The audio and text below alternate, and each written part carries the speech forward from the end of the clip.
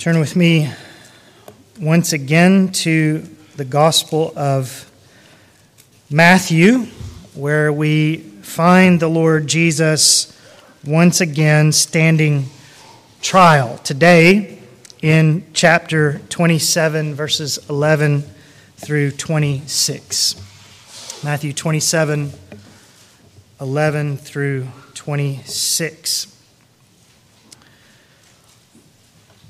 You may remember from the previous chapter that Jesus has already stood a mockery of a trial before the Jewish court and has been found, in their opinions, deserving of death. But as the Gospel of John informs us, the Jewish officials had no authority to actually follow through upon their predetermined death sentence. And so up in chapter 27 here, verse 2, they bound him and led him away and delivered him to Pilate, the governor. They took Jesus to stand before the Roman court, in other words, so that they could get the Romans to deliver upon the desired death sentence, which they themselves could not effect. And as we'll see now, beginning in verse 11, the Jewish leaders got from this Roman trial exactly what they were looking for. Now, Jesus stood before the governor, and the governor questioned him, saying, "Are you the king of the Jews?" And Jesus said to him, "It is as you say." And while he was being accused by the chief priests and elders, he did not answer. Then Pilate said to him, "Do you not hear how many things they testify against you?" And he did not answer him with regard to even a single charge. So the governor was quite amazed. Now at the feast, the governor was accustomed to release for the people any one prisoner whom they wanted. At that time, they were holding a notorious prisoner called Barabbas. So when the people gathered together, Pilate said to them, "Whom do you want me to release for you, Barabbas or Jesus, who is called Christ?" For he knew that because of envy they had handed him over. While he was sitting on the judgment seat, his wife sent him a message saying, "Have nothing to do with that righteous man, for last night I suffered greatly in a dream because of him." But the chief priests and the elders persuaded the crowds to ask for Barabbas and to put Jesus to death. But the governor said to them, "Which of the two do you want me to release for you?" And they said, "Barabbas." Pilate said to them, "Then what shall I do with Jesus, who is called Christ?" They all said, "Crucify him." And he said, "Why? What evil has he done?" But they kept shouting all the more, saying, "Crucify him." When Pilate saw that he was accomplishing nothing, but rather that a riot was starting, he took water and washed his hands in front of the crowd, saying, "I am innocent of this man's blood. See to that yourselves." And all the people said, "His blood shall be on us and on our children." Then he released Barabbas for them, but after having Jesus scourged, he handed him over to be crucified. Father, open our eyes, open our ears, open our minds, our hearts to hear your truth, to understand your Son and to love him and serve him and trust him and choose him. We ask in his name. Amen. Now, as we think today about the trial of the Lord Jesus before the Roman governor Pilate, I want us to focus our attention in four different places this morning. And I'd like to begin by focusing the camera lens, as it were, on this Roman governor Pilate. Let's consider, first of all, Pilate.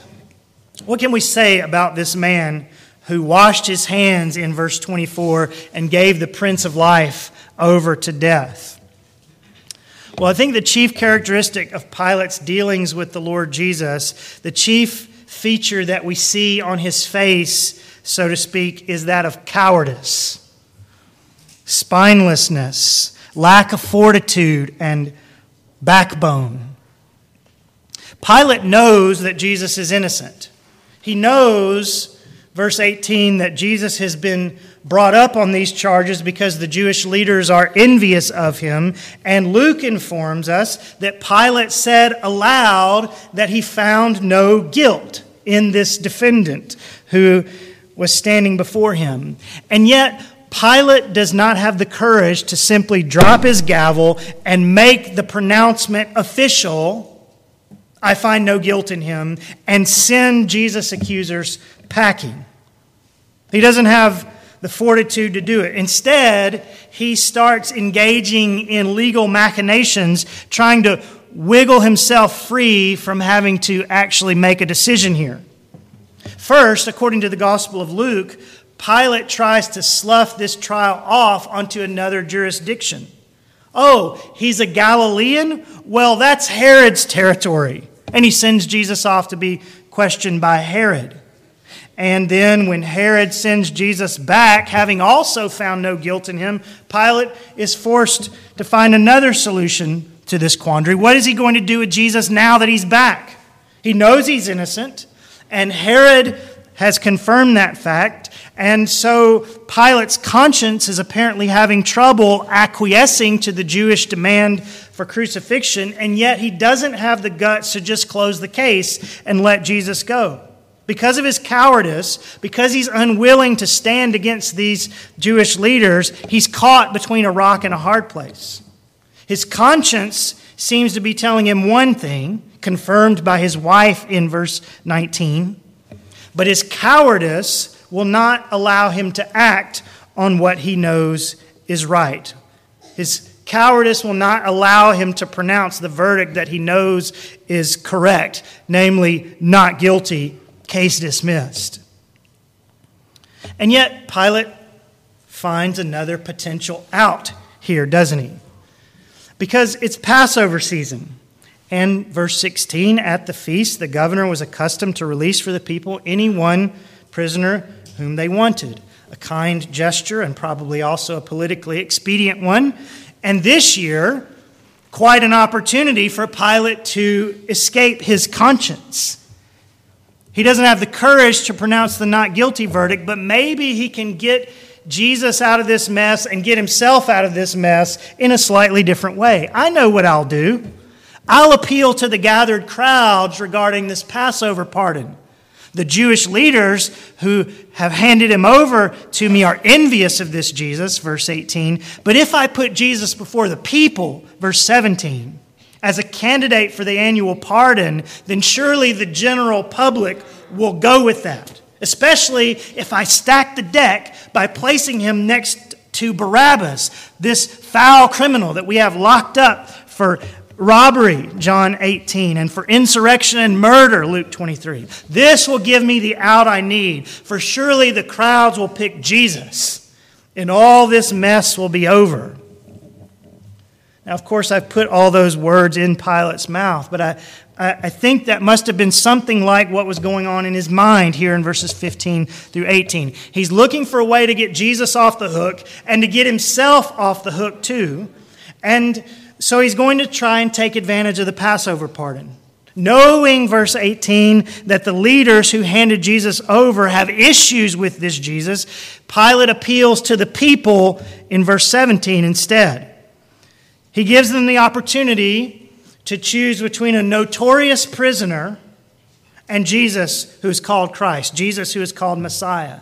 And given such a choice, surely the general public will side with Jesus. And Jesus will therefore go free without Pilate ever having to actually make a decision. And on one level, what Pilate does here is perhaps noble. He is trying to set Jesus free after all. And yet the way that Pilate goes about it still demonstrates that he's having trouble standing on his own 2 feet morally. Pilate is still demonstrating not much of a backbone. And even less so when the crowds in verse 21 surprise him by asking him to release Barabbas instead of Jesus. He tries to reason with them in verses 22 and 23, which again shows some level of conscience and perhaps even nobility. But here's the thing. Pilate is the Roman governor. Pilate doesn't have to stand here trying to talk sense into this rabid crowd. All Pilate has to do is pick up his gavel and bring it down firmly upon his desk with the authority of Rome and say the words, "not guilty," and Jesus will go free. Indeed, justice demands that this is what Pilate ought to do. That's his responsibility. But Pilate cannot bring himself to do it. And as the chants of crucify intensify, Pilate can be seen in verse 24 symbolically washing his hands as if to say, it's not my fault what's about to happen. But it is his fault. Partially. No, Pilate didn't want this to happen. And yes, it was the Jewish leaders and the crowds who pushed so vociferously for Jesus' death, so they bear even more of the weight of guilt. But Pilate bears a heavy millstone of guilt around his neck as well, because he has the power to do differently. He has the authority to call a halt to the whole thing. He has the power of the empire behind him, but he gives in to these Jewish leaders and acquiesces to the crowds whom they have stirred up. And he hands Jesus over in verse 26 to be crucified. Now, it's true that all of this was meant to be in the providence of God. And yet, as it relates to Pilate's personal responsibility here, he is a coward. Chief among the characteristics of this man, at least as we focus our lens upon him in this episode in his life, is cowardice, lack of moral backbone. And I wonder if his indecision relates or resonates with anyone today. I wonder how many of us in this room this morning, if someone were to focus the camera lens upon certain situations in our lives, I wonder how many of us would look something like Pilate. Some of you may be in situations right now, perhaps at work or in some family dynamics, maybe in a business dealing or in relationships with the opposite sex. Some of you may be in a situation right now where you feel caught between a rock and a hard place, stuck between what your conscience and what the Word of God tells you is right on the one hand, and what outside pressures are saying is expedient on the other hand. And you're wavering perhaps, waffling perhaps. Is that you today? Maybe your boss or some friend or some family pressure or the deceitfulness of riches is telling you that you really must do X. And you know that X is not right. And yet you haven't had the courage to drop your own gavel and side with the Lord. Is that a snapshot of anyone's life this morning? I hope not, but it may be. Maybe you're hoping like Pilate that some out will present itself to you such that you won't have to take a firm stance. You won't have to make that hard decision. You won't have to stand with the Lord. But I urge you this morning that by God's grace, the gavel is in your hand. And you need to choose for yourselves today whom you will serve. And if you will drop the gavel on the Lord's side in favor of holiness, in favor of truth, it is not mere Rome who will back your decision, but heaven itself. For the Lord declares, those who honor me, I will honor. So choose for yourselves today whom you will serve. And let me say this as well before we leave this point. Some of you might be suffering from the Pilate syndrome, from waffling and indecision, from cowardice to follow through on what you know you ought to do, not merely perhaps in terms of some specific decision, but as it relates perhaps to your whole life decision as to whether you're going to follow Jesus. Some of you may be as much on the fence as to what you will do with Jesus as Pilate ever was. The Bible has been bearing witness to you for a long time that this Jesus really is the Christ, that he really is the only Savior, that he really does deserve your allegiance. And so you know what the verdict should be, just like Pilate. But perhaps, like Pilate, other considerations are holding you back from casting in your lot with Jesus completely, from publicly declaring that you've done so. Maybe like Pilate, you're listening to outside voices and worrying about what the implications of siding with Jesus might be, instead of just dealing with the facts that are right before you and doing what you know you must do.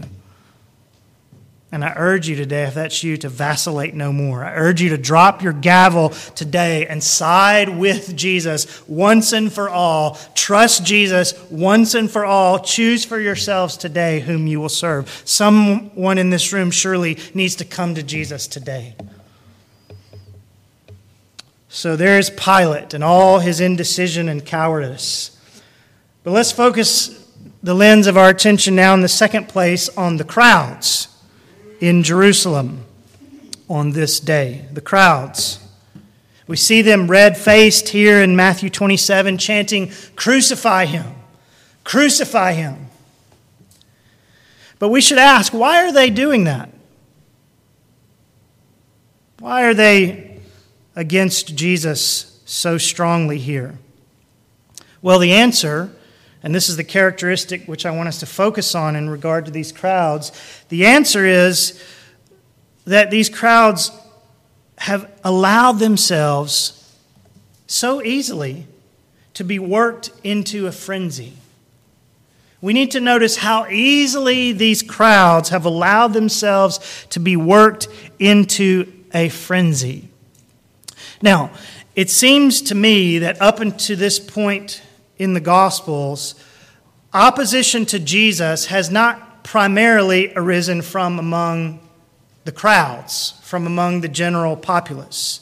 The Jewish leaders, far more than the proletariat, are the ones who have been taking issue with Jesus. Indeed, Jesus has been in and around the city of Jerusalem for several days when we come to Matthew 27, and there has been no popular uprising against him. In fact, just a few days ago, remember, he rode into town to shouts of Hosanna. Now, there's no way of knowing whether the crowds on that day were made up of the same people who gathered on this day in Matthew 27. But you get the point, I think. It wasn't primarily from among the general public that Jesus faced opposition. Indeed, as I said before, when Pilate placed Jesus side by side with Barabbas, it seems to me anyway that he expected the general public, that he expected the crowds to side with the prophet from Galilee.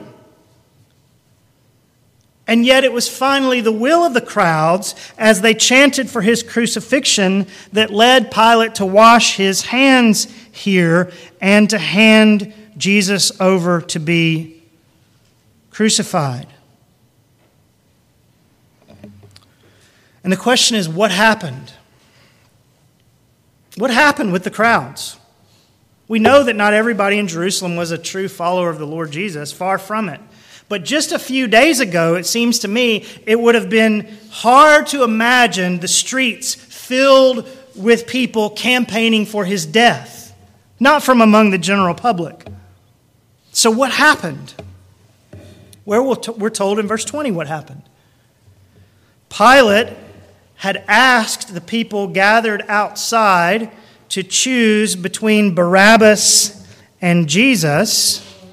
And we read in verse 20 that the chief priests and the elders, the leaders in other words, persuaded the crowds to ask for Barabbas and to put Jesus to death.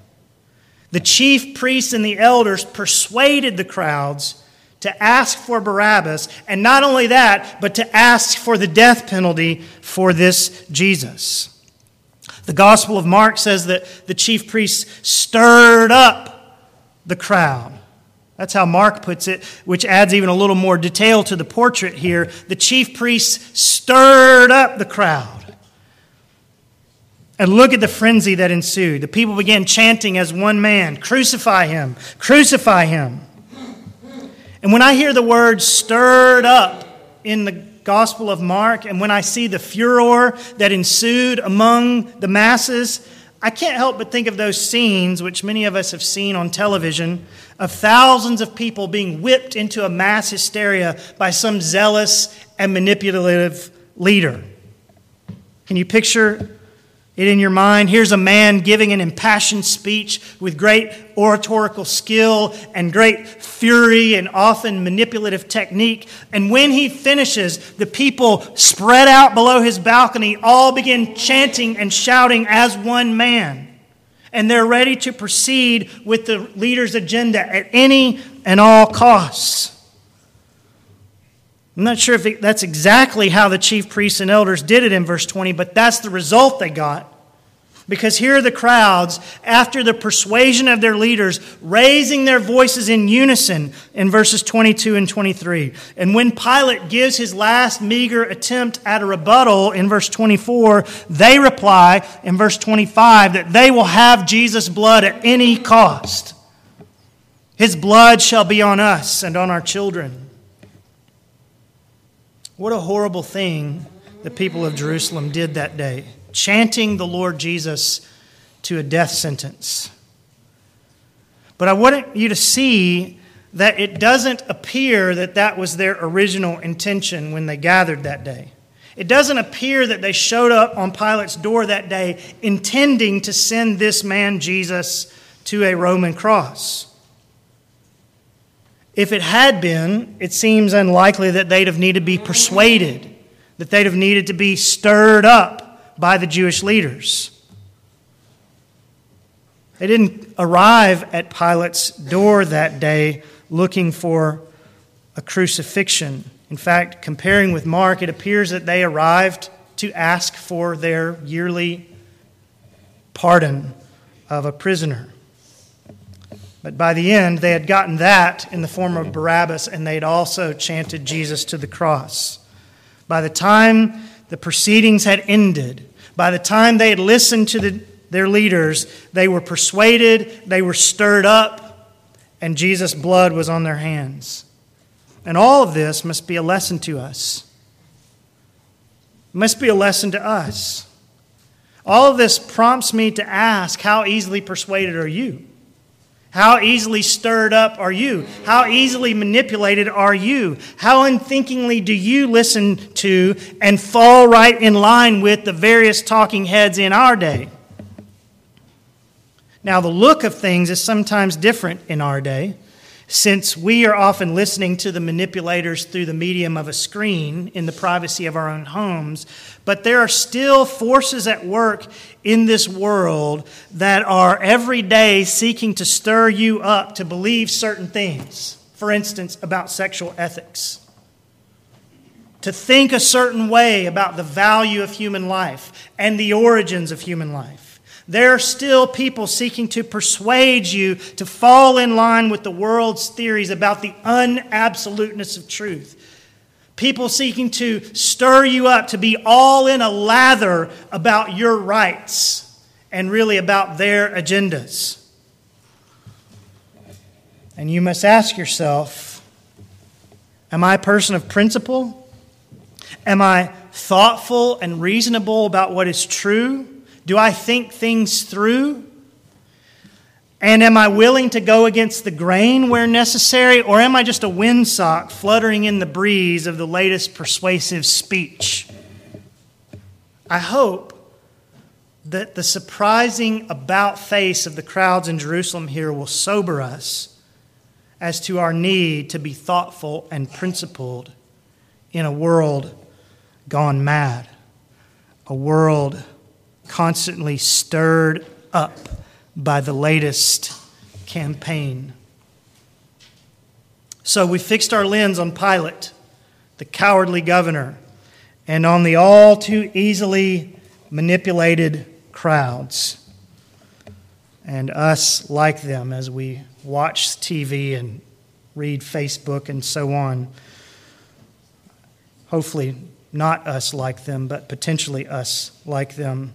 And now in the third place, let's bring the lens to a little sharper focus on the criminal Barabbas. Let's look thirdly at Barabbas. As we survey these scenes surrounding the trial and the suffering and the death of our Lord, there are perhaps many faces that are stamped indelibly upon our memories.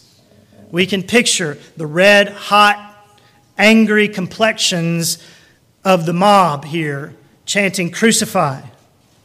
We can see perhaps the high brows of the chief priests, the tormented expressions on the face of Peter and of Judas. We can remember and call to our minds the weakness in the face of Pilate here. And most of all, we can consider the blood-soaked countenance of our Lord himself. But one of the faces that stands out amongst the most memorable of all is the face of this man Barabbas, a robber, an insurrectionist, a murderer. Not a very attractive face, we might imagine, but as we find him here in verse 26, I picture Barabbas actually with a mixture of relief and surprise and likely even joy spread across his features, because they have just opened the door of his cell and unlatched his chains and pulled him out and set him free. Absolutely, completely free, even after all that he has been entangled with. He is the chosen prisoner this year. He is the one lucky man to whom the governor, as was his custom at the Passover, has granted release. Verse 26. And I don't know for sure, but I wonder if perhaps Barabbas has heard, or if he is told as he comes out of his prison cell, that the decision came down to a choice between himself and this man called Jesus. That the decision has come down between him, a murderer, and Jesus, in whom the governor could find no guilt, no wrongdoing. Jesus, whose reputation for kindness and compassion has spread far and wide, maybe even through the windows and into the prison cell where Barabbas has been staying. Jesus doesn't deserve to die, does he?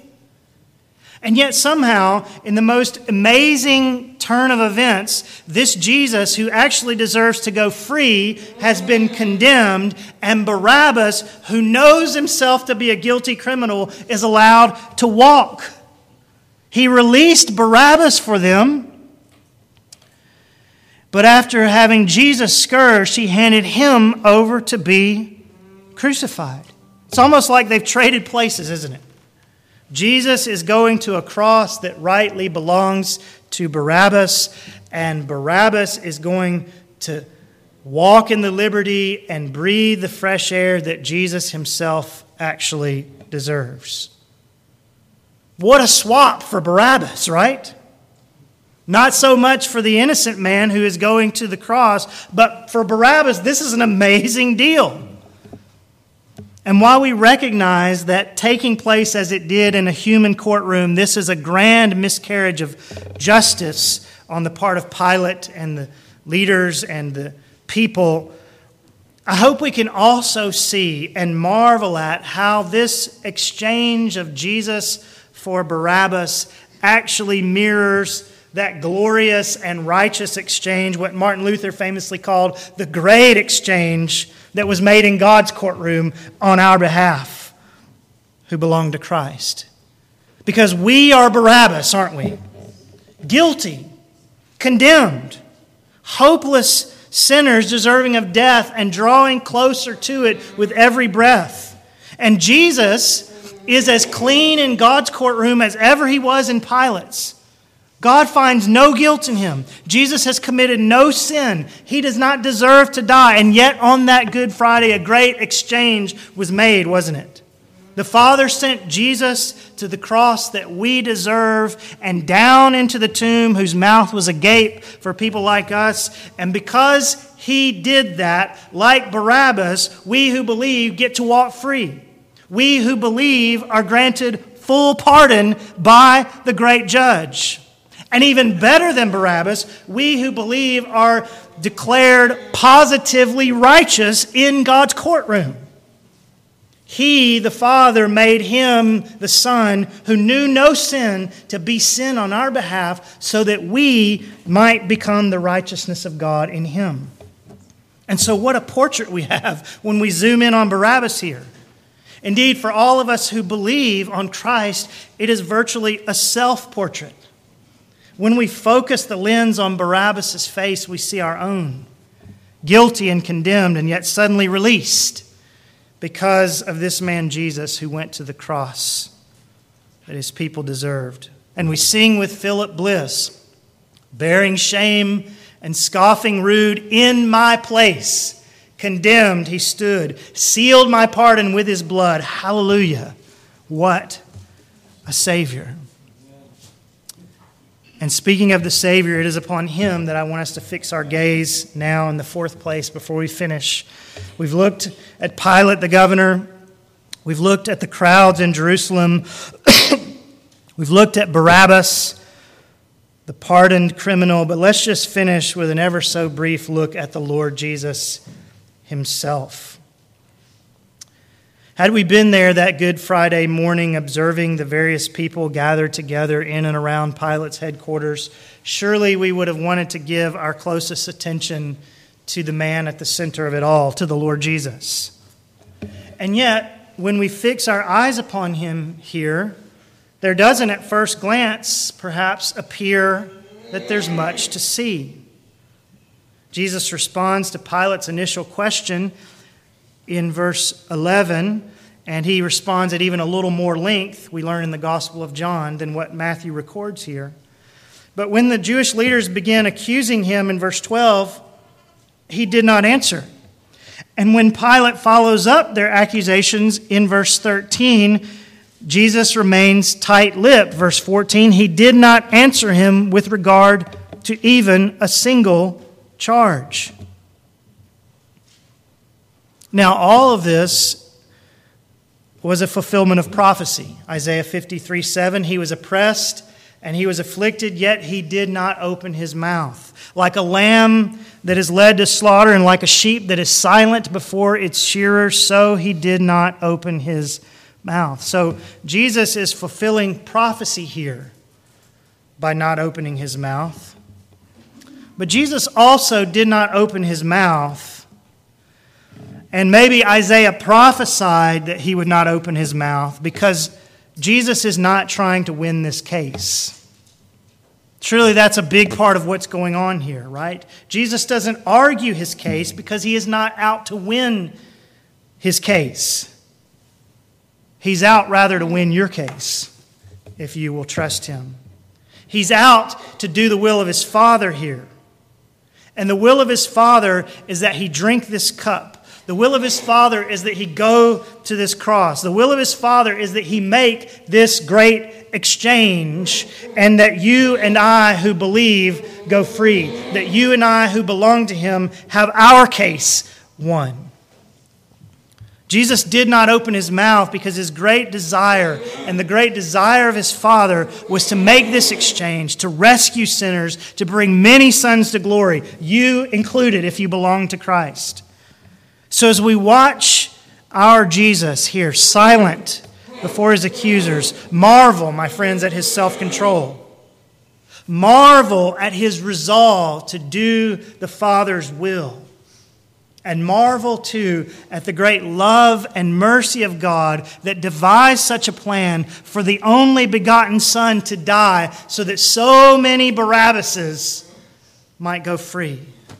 Marvel here at the Heavenly Father. Marvel at the glories of his Son. And by the power of the Holy Spirit, believe.